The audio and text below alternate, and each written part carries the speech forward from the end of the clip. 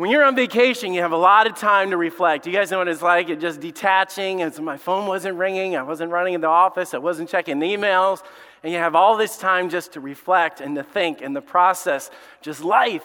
I enjoy being with my wife, enjoy being with my kids. It's weird. I know I've said this a number of times. I'm on a countdown to when Logan's going off to college and life's changing and things. And so we're sitting there thinking, well, this is one of our last normal family vacations. And we were at Disney World and having a great time. By the way, Mickey Mouse said hi to everybody and had a great time down there. And we're just goofing off and having fun. But my mind just going through, like, I don't want to lose what I have. And I know my kids have to grow up and move out, and I don't want them being 35 in my basement, okay? I'm not that dad. But I like the connection. I like being part of their lives and all that. Let me just say, I like being a dad. I love being a dad. But I started thinking about the future of their lives. I started thinking about the future of the church. I started thinking about how things have changed so much. So this coming August, I will be here at Fellowship Baptist for 21 years. In 21 years, I look back, a lot of things have changed. A lot of leadership has changed. I know it's part of it, okay? I'm not just saying, and absent from the body is to be present with the Lord, okay? But I also know that a lot of the leaders that I had when I first came here that spoke into my life and kind of led the ministries and trustees and deacons and people that had all the positions to lead everybody, God took them home. And I'm not saying that in mourning, because God has a plan for all of us. And when we're done with this, running this race, God takes us home. I started thinking about this. And can I reminisce just for a minute? Is that okay? I'm thinking the year and a half that we've had. And every name that I'm going to mention is people that have passed during the COVID season. Not of COVID, just I'm talking about the COVID season, the things that have happened. These are people that I had to go in and say goodbye. And sometimes it was from afar because of COVID. And sometimes I was able to stand right by the side as God took them home. But every one of these people, I was part of their lives.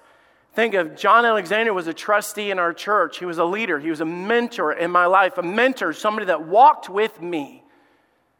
He'd come in on Mondays and he would help count and do all the financial stuff that the trustees do. And while he was here, I remember a couple of times he would say to me, he said, Tony, do you mind if I talk to you afterwards? And he'd walk into my office and he would just say, man, I thought of this and I was praying for you this week and something was on my heart and mind. I thought that somebody that was a big mentor in our lives and a good friend was Fred Kirk, and you guys have heard his story of how big of an impact he had on our church and how he went home with the Lord just a few weeks ago, and he was a leader in our church for 56 years. I told this story about how he's written me letters before. I brought one of them with me. I had it at his funeral service, and I'll save this forever.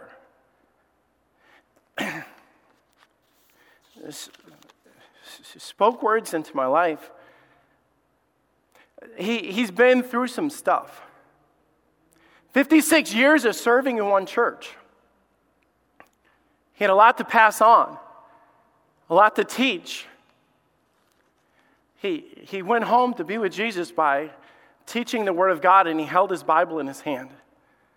Literally on video, his last words were giving his testimony and telling people about Jesus. We showed the video here in our church of him giving his last testimony to the church. He taught me how to live for Christ, but he taught me how to die. I don't know, that sounds weird to a lot of people. You're like, I don't understand what you mean by that. But he finished well. I thought how we lost Mrs. Denoff as the founding pastor's wife. She's such an encouragement in my life. Let me tell you, I could tell you the stories of how she was on the stage for 47 years at our church and how she led the choir and cantatas, and I could tell you all those different things. I could tell you how she was a good friend and all those things. But can I tell you some of the memories that stands out in my mind more than any of those? We went on a bus ride one time. We went up to Dear Dutchman and we took everybody from Young at Heart. And on the way back, she had an empty seat. I jumped out of my seat and went over and sat next to her. We just started talking about ministry because she'd been through some stuff that I'm going through, okay? And I was able to talk to her on a level in a way that I couldn't talk to everybody else. And I remember she said, Tony, there was some stuff that me and Pastor went through, and this is how we got through it. And I remember this is something that God taught me and something that God showed me. But let me tell you this, I got off that bus differently than when I got on that bus, because of the time that she invested in those 30 minutes of driving back.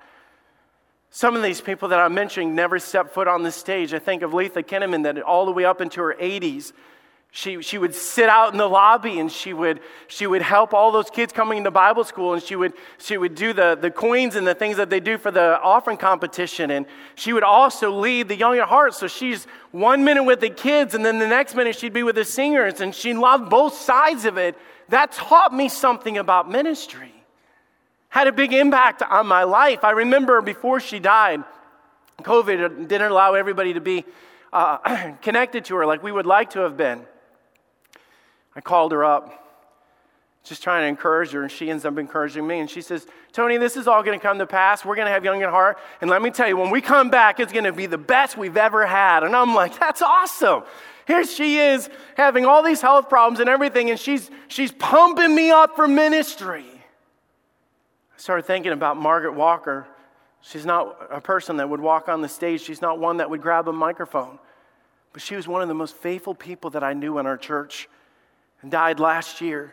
Before she passed, one of the last things that she said, and every time I left her, I'd go to her house once a week, and every time I left her, I didn't know if it'd be the last time that I saw her. And I remember hugging her and telling her that I love her, and I was getting ready to walk out the door, and she started saying to me, she said, Tony, she said, can I just say this? I don't even know why it was her last words to me. She says, God has been just so good.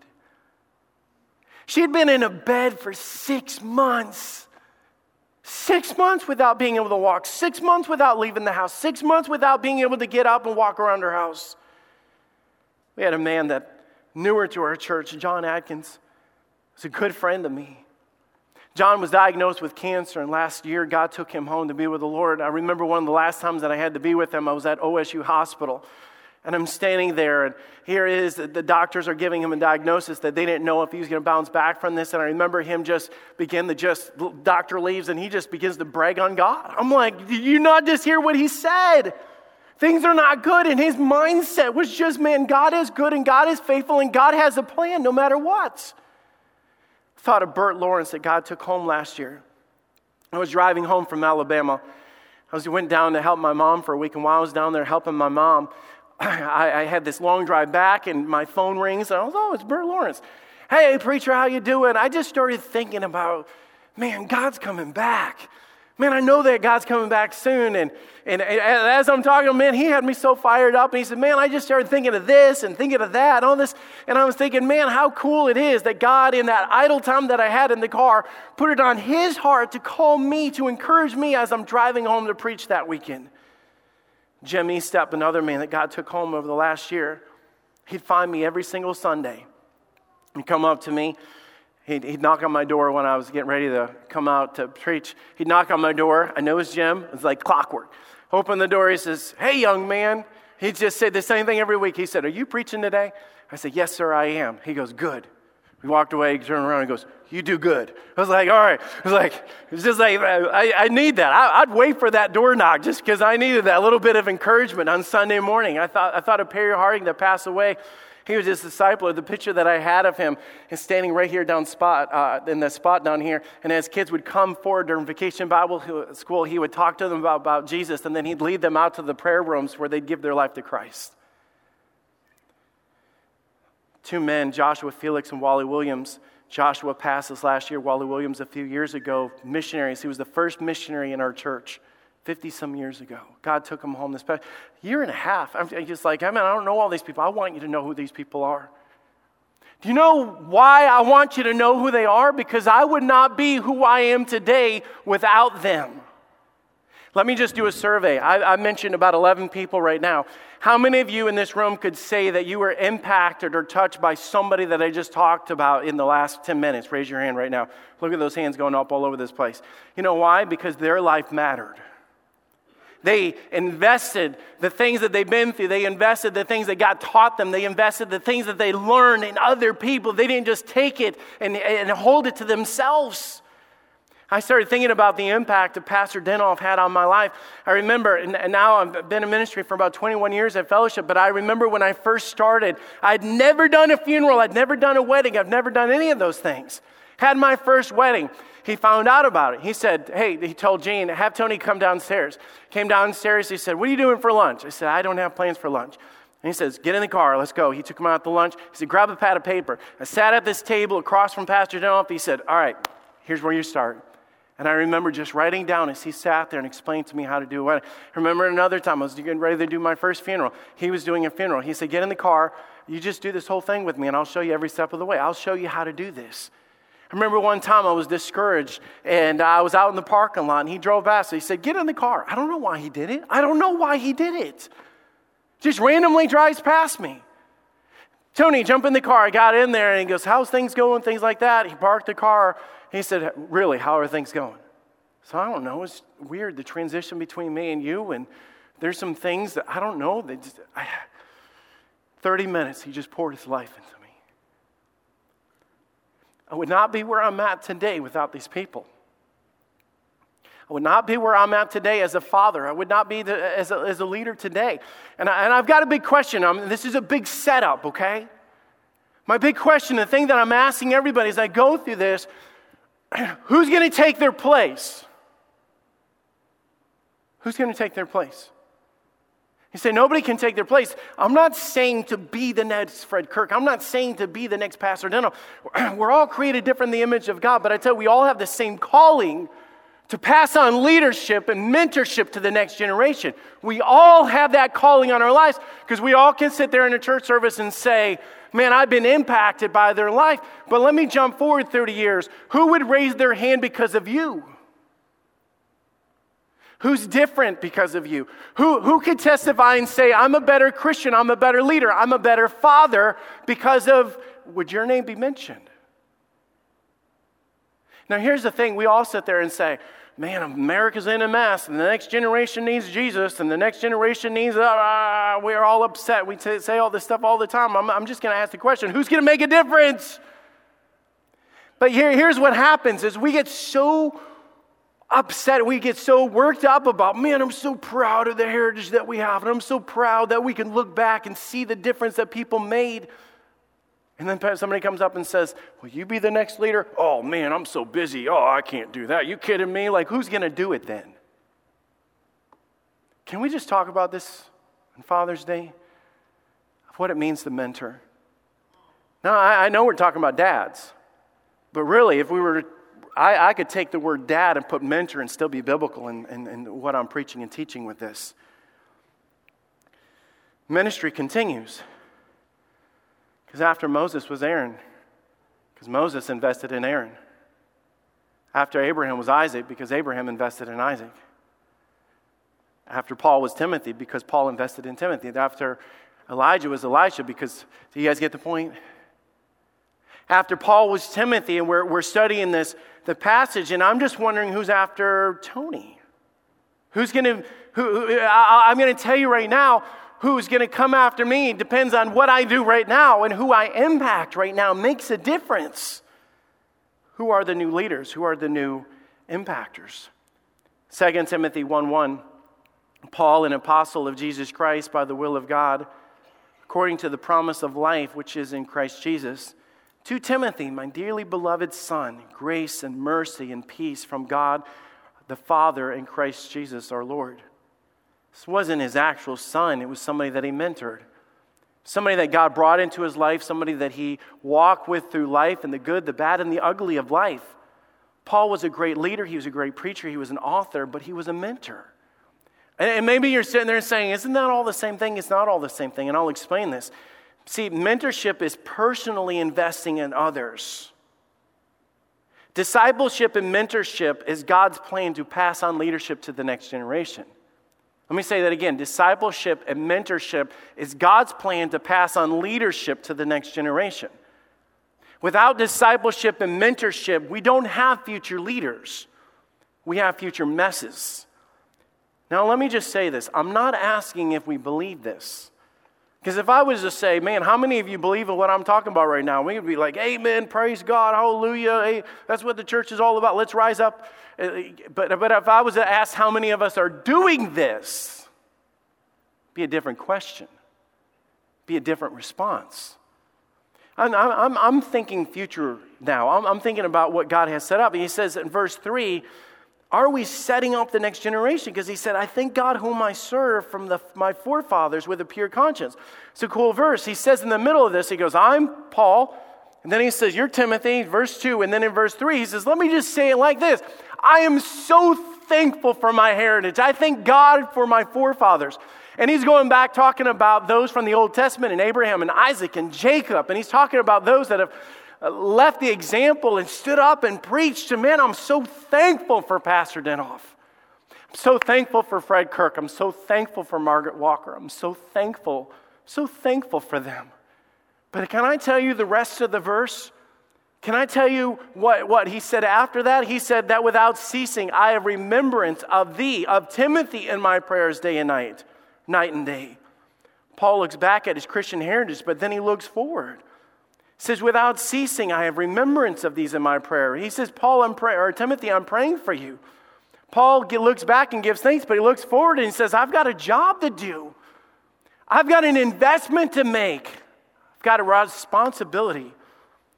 Our future depends on these principles. So let me walk you through 1 Timothy chapter 1, verses 1 through 9, and talk about this. Because our future depends on this. I'm talking about at home and in ministry. Number one, ministry starts with you. Notice how Paul begins this passage. He says, Paul. Man, you can't get any more simplistic than that. He says, Paul. I'm Paul. Then he says, can I describe myself? A few weeks ago, I've been doing this sermon series. I did this sermon series on our identity in Christ, who we are in Christ. Paul says, I know my identity. He says, Paul, listen to this, an apostle of Jesus Christ by the will of God. I am a representative of Jesus Christ. How did I get here? Because God called me to do this. I'm an apostle of Jesus Christ, according to the promise of life which is in Christ Jesus. It does not start with Timothy. Paul starts saying, I know who I am. I know what I'm here to do. I know who's called me into this. I'm an apostle. I represent Jesus Christ. I live by the will of God.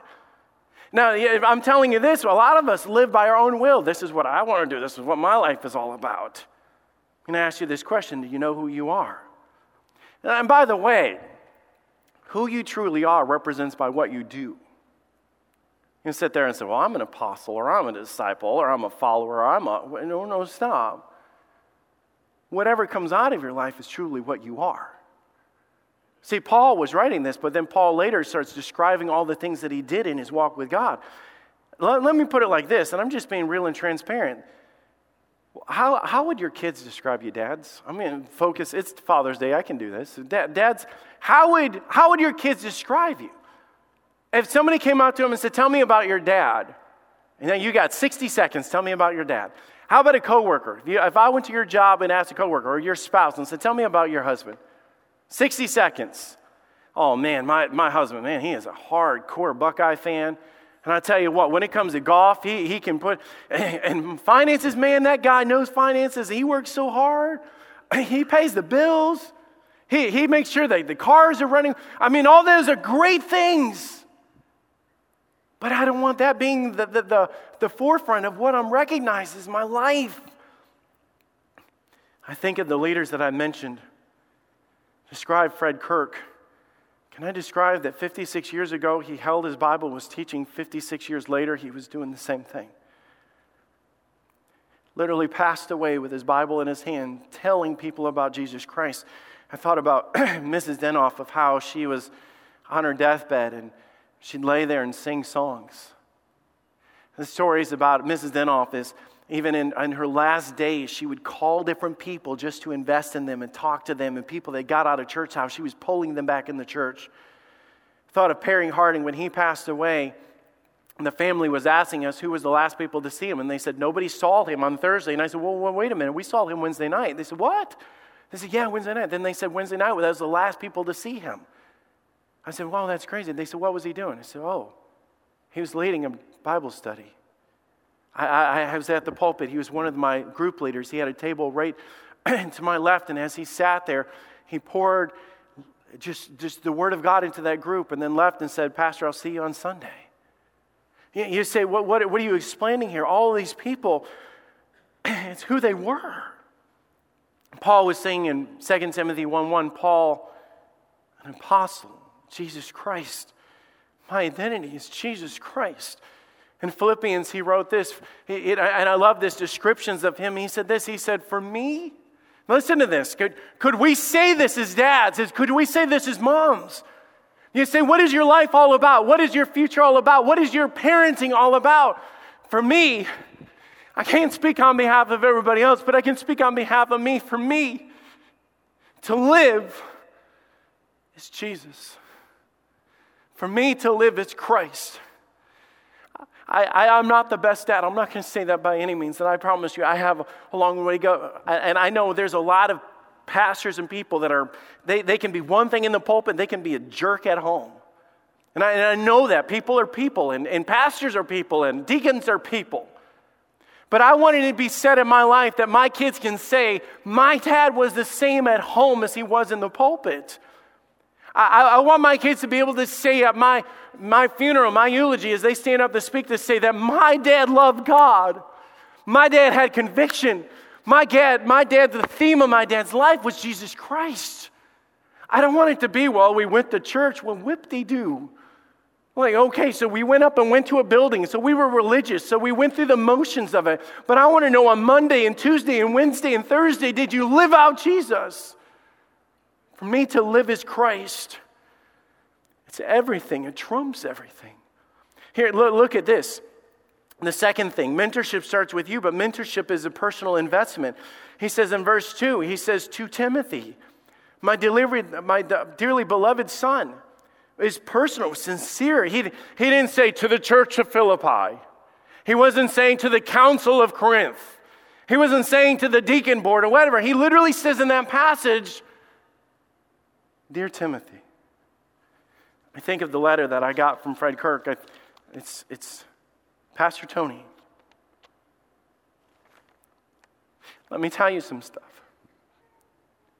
Let me make it personal. And the reason why I bring this out is we have plenty of corporate events, and I think sometimes we're so wrapped up in the corporate, go to church, go to church, go to church. And don't get me wrong, you should go to church, you should go to church. But this is a leadership thing.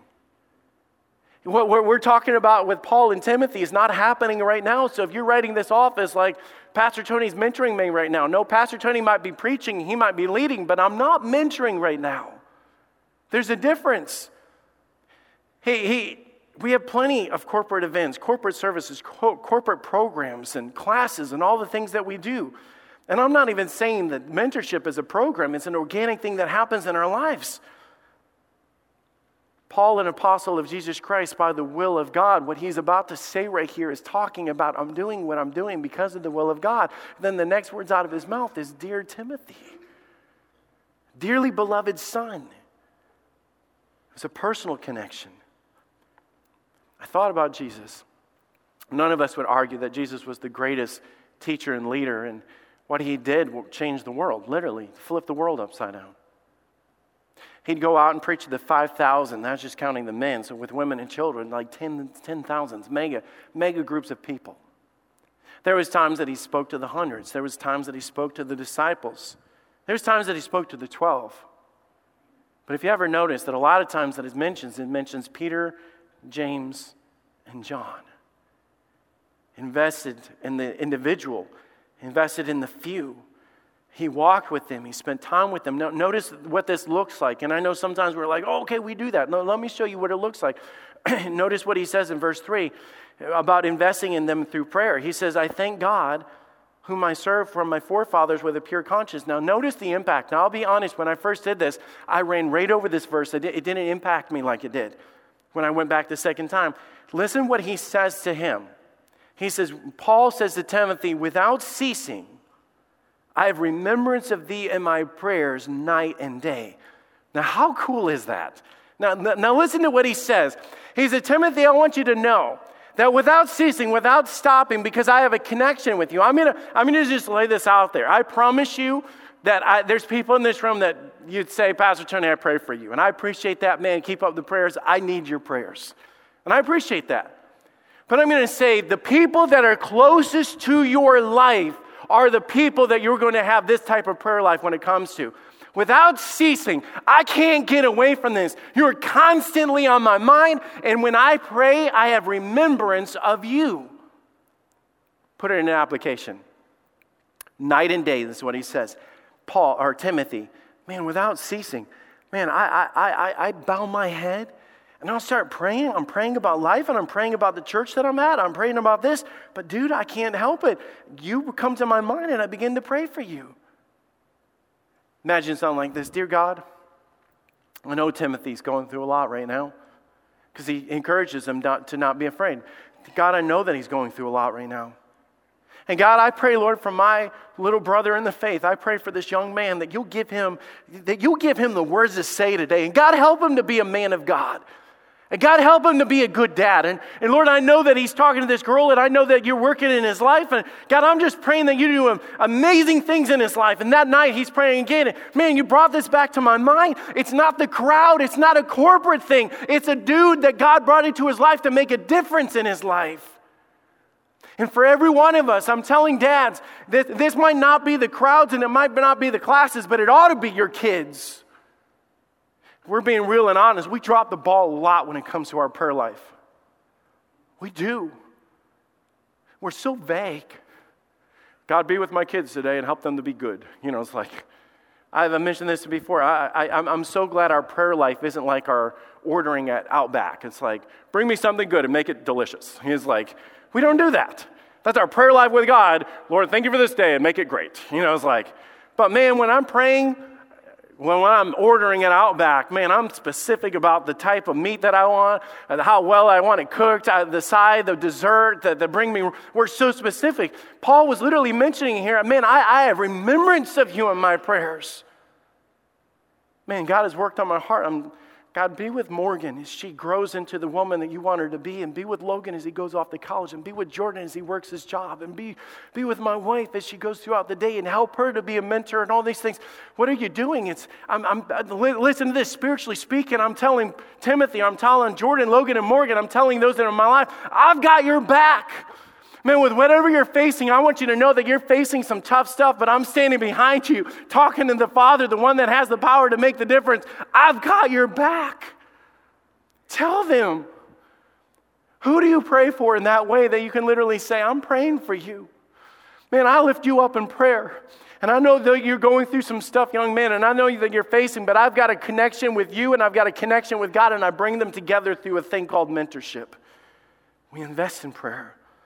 We invest in time.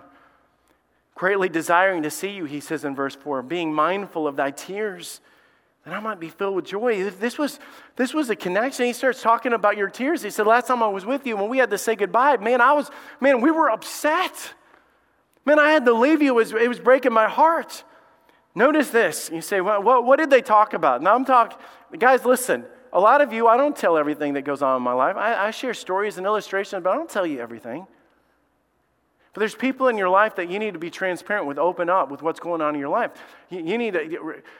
How many of you have gone through some really crazy stuff that God brought you through and God did a miracle in your life? Raise your hand, testify to that. Man, hands are going. What are you doing with that story? What are you doing with it? You see what Paul was doing in this passage is it was like, man, I've been through some really tough stuff. And listen what he says in 2 Timothy 3:10. He says, but thou hast known. He said, listen to this. He said, Timothy, you already know all this. Listen what he says. You have fully known my doctrine. You know all the things that I know about God. He said, you know my manner of life. You know how I get mad in traffic. You know how I get frustrated when they don't do my drink right at Starbucks. You already know all this stuff. You know my purpose. You fully know my faith. You fully know my long suffering. He says, you know my patience. He said, you know my love. You know my charity. He said, you know my persecution. You know these things. Because he invested in everyday life. Let me tell all the older generation, how many here have been saved for longer than 10 years? Raise your hand right now. Man, that's 2/3, 75% of the people in this room. Raise their hand. I've been saved longer than 10 years. I hope this is true, if I can say this. If you've been saved for 10 years, you've seen the provision of God. You've seen answered prayer. You know, there's some people that have never actually seen God answer their prayers. You say, why is it? They're brand new Christians, or they don't know how to pray. You know what's important for the people that have been saved for 10 years? To go back to the people that have been saved, put your arm around them and say, God answers prayers. How do you even know that? Let me tell you a story. Let me tell you what God did. Let me tell you how God works. Let me tell you about a time that we were so financially broke that I didn't think we were going to make it. Let me tell you about a time that when we first had kids, and let me tell you about the time that we got the report that my kid wasn't doing well. Let me tell you. That's what Paul was doing here. He was investing time. He was saying all this. I'm asking you this question.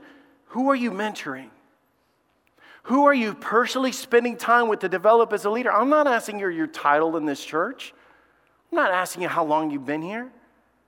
I'm asking you, what are you doing with what God is giving you to raise up the next leaders, to raise up the next generation that's going to continue the church when Fellowship Baptist Church celebrates an anniversary in 2050 if God doesn't come back before then? Who will continue the work because you invested in them? Mentorship starts with you. Mentorship is personal investment, and mentorship is speaking truth. Let me explain this. I'm going to tell you guys, and I told you a minute ago, we did the survey, how many of you guys have been through stuff, and a lot of us have been through stuff. You realize that every one of those experiences that I've been through, and every answered prayer, and every one of those things that God did to show His faithfulness to me doesn't belong to me. Remember at the beginning, Paul, an apostle of Jesus Christ, by the will of God. By the will of God. God says, Tony, everything that I brought you through, it's to invest in others. It's to invest in your kids. It's to invest in the future. It's not for your own. And sit there and say, I'm too busy to mentor. I'm too busy to be involved in anything. You're too busy, okay? Can I just say you're too busy? Your priorities are out of whack if we don't have time to invest in the next generation in this way. I've seen the good, the bad, and the ugly in life. I've been saved for a while. I've learned some things through the experiences that I've been through. If you've been saved, you have been too. But here's the key. Paul had a connection with Paul in such a way to speak truth into his life. Can I tell you guys what ends up happening? We don't speak into other people's life until we get irritated. You know what I'm saying? It's like, I can't believe he's doing that. Those young people today, it's like, let me give you a piece of my mind. There's no respect or communication or connection there. None whatsoever. Can I say this, by the way? The older should always be teaching the younger. And that even applies to our teen class. And I love our teen class, but let me tell you, the senior high should be mentors to the junior high. And every one of our lives, if you've been raising kids for 10 years, you have an obligation to help the people that are raising kids in their first year. If you have grandkids, you should be teaching every one of us that there's a trickle effect that should be happening, that we're passing on what God has given us. Why? Because it doesn't belong to us. It's a stewardship thing. I'm going to tell you, and I've used different illustrations. If Pastor Denhoff, Fred Kirk, or John Alexander would have come to me and said, Tony, I'm going to tell you some things that you're not going to want to hear, but I'm going to shoot you straight. I would have sat down and listened. You know why? Because I had a relationship with them and a connection and respect with them. We're not going to be speaking truth into other people's lives when we sit there and we're disconnected from their lives, but we want to be all hands-on when there's issues and we want to just vent and share our opinions about things. This is a letter from a mentor to a young man. And he says in verse 5, when I call to remembrance the unfeigned faith that is in thee. Now I love this because what he's doing is he's cheering them on.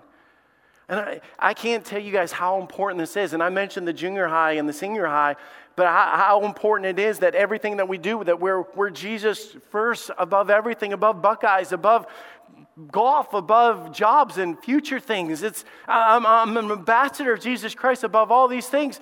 And in my life, that should show, that should come out of my life, that should come out of my influence. When I'm around other people, I should always be pointing them to Jesus Christ. Paul said to Timothy, he said, man, I see this unwavering faith about you, dude.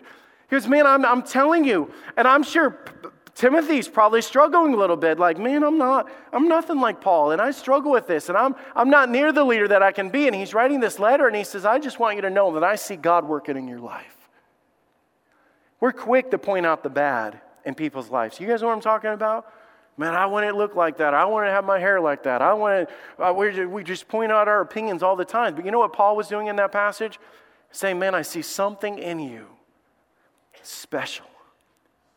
You know how we're so quick when it comes to our kids to like, man, you did great on the ball field today. And man, your grades are awesome. And man, you're going to get that scholarship. And man, you know what I'm talking about? It's all the things in life. But I'm asking is, how good do we do to say, like Paul did, to say, man, Timothy, I see a faith in you, dude. That is just really unique. Cheer them on. Let them know that you're behind them. He says this, the same subject matter. He says, wherefore I put in remembrance that thou stir up the gift of God. He said, man, I see this passion. I see this spiritual gift. I see what you're doing. And he said, man, I want to see you develop that and that come out of your life. My mom would not remember this story to save her life. I promise you, if I was to ask my mom, or maybe she would, I don't know. I remember I was a young kid. It was elementary school. And we didn't have a bus that went out to the area of Alabama, the house that we lived. So my mom had to go pick us up and drive us to school, and did that every day. So she dropped all of us off, and I didn't feel good. I genuinely didn't. It wasn't one of those things I was trying to get out of school. I really did not feel good. And I remember I was on my way into school, and I went back to Mom, and I said, Mom, I don't feel good today. And she could tell that I didn't feel. She said, go ahead and come home. She says, I don't want you going being at school.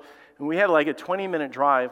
And I don't know why in that moment, Mom looked over at me and she said, Tony, I really believe that God's going to do something amazing with you. She said, Tony, I've been praying for you, and I know that God has a special plan for you. And I'm telling you, for most people, you'd be like, oh, that's no big deal. And Mom's talking. But I'm telling you, in that moment, my mom was talking so serious and connecting to me that I thought, wow. And I've told you guys this before. I've gone into my mom's room, and she had a bathroom off of her room, and right there in the master bathroom. And I went to knock on the door, and I heard Mom talking to herself, and I thought, that's really weird. Mom just sits in there and talks to herself. I know we drive Mom crazy, but this is ridiculous. So I just paused for a minute, and I could hear my mom on the other side literally calling out every one of our kids' names and prayers. She had to hide in the bathroom to get away from 5 kids to be able to pray, and she'd just go in that room and she'd pray for us. So let me tell you, when my mom in that moment says, when I pray, I've been asking God to do something real in your life, and I believe that God has a special plan. When I got to the point, now I'm being serious, I'm not just trying to come up with a cool illustration. When I came to the point of surrendering the preach, and I battled with that because I didn't think I would ever be good enough or whatever. Do you know what God brought to my mind and my memory? God spoke through my mom when I was a kid, and those special times and the speaking truth into my life to be able to know that confirmation that God maybe does have a plan for my life. What you say matters. And if all of our talk all the time is nothing but sports and life and TV and Netflix and golf and everything else, what are we stirring up? The things of God. And you say, man, I wish my kids would do something for God. I wish they would use their talents on the stage. I wish they would be actively teaching because they have that gift and ability. I wish they'd be out front doing things for the glory of God. Let me ask you as a mentor, are you stirring that up in their life? Are you? Because I'll tell you, Satan will stir up every carnal thought that they'll ever have. What are you doing to counter that? To stir up the Spirit of God, to stir up the gifts of God. God created them for the will of God and for the plan of God. And let me close with this. Talking about speaking truth in their life, just point them to their purpose. Paul said this. Let me go through these verses real fast. He said, for God has not given us a spirit of fear, but of power and of love and of sound mind. Now start putting the pieces together, because we quote that verse all the time. But think about what he's saying in that thing. He starts pointing to a purpose. He says, Timothy, he says, God didn't give us fear. Hey boy, what are you doing backing off? See, when you have a connection with people, you have a connection to your kids, and you're pushing them and stirring up the will of God and the plan of God in their life. When you have that connection, you can speak truth in them. God did not make us afraid, son. He says in the next verse, look at what he says. He says, be not thou therefore ashamed of the testimony of our Lord. Dude, you be bold. You stand up firm. He said, I'm telling you, God has a plan for your life. God's going to do something amazing in your life. He said, I'm telling you that God wants to do something in your life. He says in that last verse, who had called us and saved us with a holy calling, not according to our works. All of a sudden, Timothy's sitting there saying, man, God wants to do something in my life. Can I illustrate this? Bryce, come up here for a minute. Can I tell you how we fail? Listen, let me just wrap it up with it. This is how we fail. Parents, I know them. Actually, I am old enough to be your dad, aren't I? Let's not talk about that. It's like, why'd I bring that up? This is how we like to do parenting now. I'm serious. Like, well, our kids should be in church. Go to church, son. Be in church. It's like, you should do good, and you should love God. You should use your talents and stuff like that. We like pushing them out there. And this is our parenting style. A lot of times it's like, did I hear you cuss, boy? Blankety blank blank. Don't do that again. Do I say not as I do? Let me just put a big fat label on you. Hypocrite. I said, oh, that hurts. Well, I'm speaking the truth in love right now, okay? So, hypocrite. Do as I say, not as I do. That's what our parenting style. And then we wonder why. Man, I don't know why my kid's messed up all the time. I don't know why he doesn't want to go to church. Maybe because you don't want to go to church? It's like, go to church with your mom. Oh, that's going to do it. Be a good dad. What do dads do? Man, lead by example. Where are you? Get off the couch, Dad. Get up. Serve God with your talents and abilities. Show them what it means. Paul was like, you fully know the problems. You know what I've been through, man.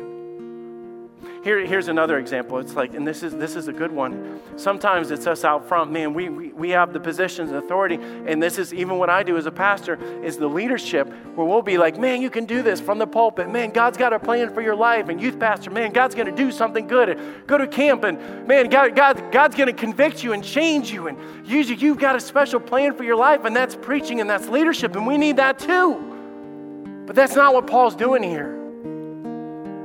That's what Paul's doing. Hey, son, I see something real in your life. And I know God's doing something. You know, the other day when we went to that service and I spoke and then you got up and testified, dude, there was something real in that. Let me tell you, you know that girl that you're interested in, he's married. This is an illustration. I want you to keep your eyes on Jesus through all of that. Because Satan would do anything that he can to get you off track. Let me speak some truth into you. I've seen the other day how you got so fearful before you got up to speak. Well, I want you to know that God doesn't give us a spirit of fear, but of power, of love, of sound mind. Do you guys see the difference? It's not, do as I say. I mean, this is what we need. This was Fred Kirk in my life. This was Mrs. Denoff in my life. Pastor Denoff, John Alexander, Margaret Walker. Could go down the list. God took them home. And by the way, Bryce, you're going to be stepping into that, and then God's going to bring somebody else into you, and then that's going to be a senior high student. And I hope they understand from getting it to you that there needs to be somebody else, and that's going to be a junior high student. And that junior high student, I hope you understand that God's going to give you a little brother, a little sister, and that's the will of God for you to mentor them and point to Jesus and cheer them on and teach them the truth and live by an example. And you say, what does that do? It gives us a future to make a difference.